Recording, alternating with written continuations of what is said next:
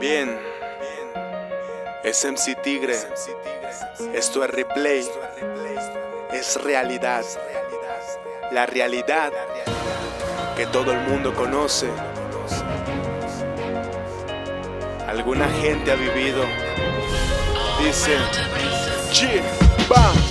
Joven intelectual pensando ser una persona tranquila, pero todo es diferente. Le dio otro rumbo a su vida sin saber todo, sin buscar todo. Debió aprender de todo y solo limpiarse el lodo que dejó las marcas de los rechazos. Ahí fue cuando su mundo cambió. Solo de pronto el niño nunca sonrió. Dejó el juguete por vivir en melodías, cuando solo con el ritmo él así sonreía. Despejaba su mente, olvidaba los problemas, pero a causa de amistades tuvo que pagar sus penas. Se enredó entre negocios sucios más que ilegales, tenía que invertir para conseguir pañales. No sabía trabajar, su padre no le enseñó. Así fue como el chico su mirada empañó. Con un hijo, un negocio que no podía resolver. Inexperiencia, su familia no lo pudo entender.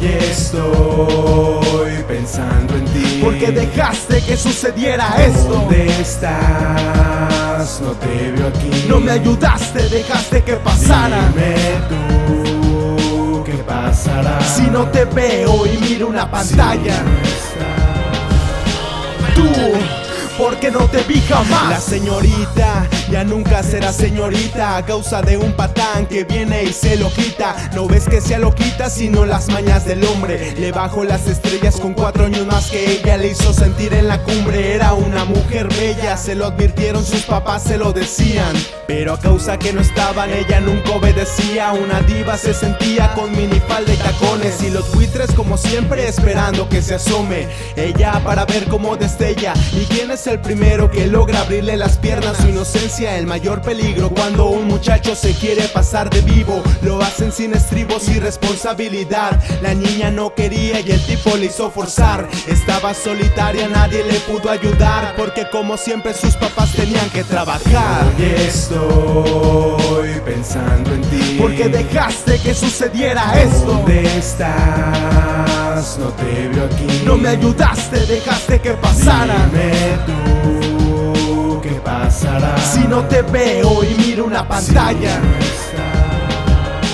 Tú, porque no te vi jamás. Yeah. Es una realidad que muchas personas quisieran que fuera mentira, pero la vida te pone pruebas sabiendo que eres una persona fuerte y decidida, capaz de levantarte.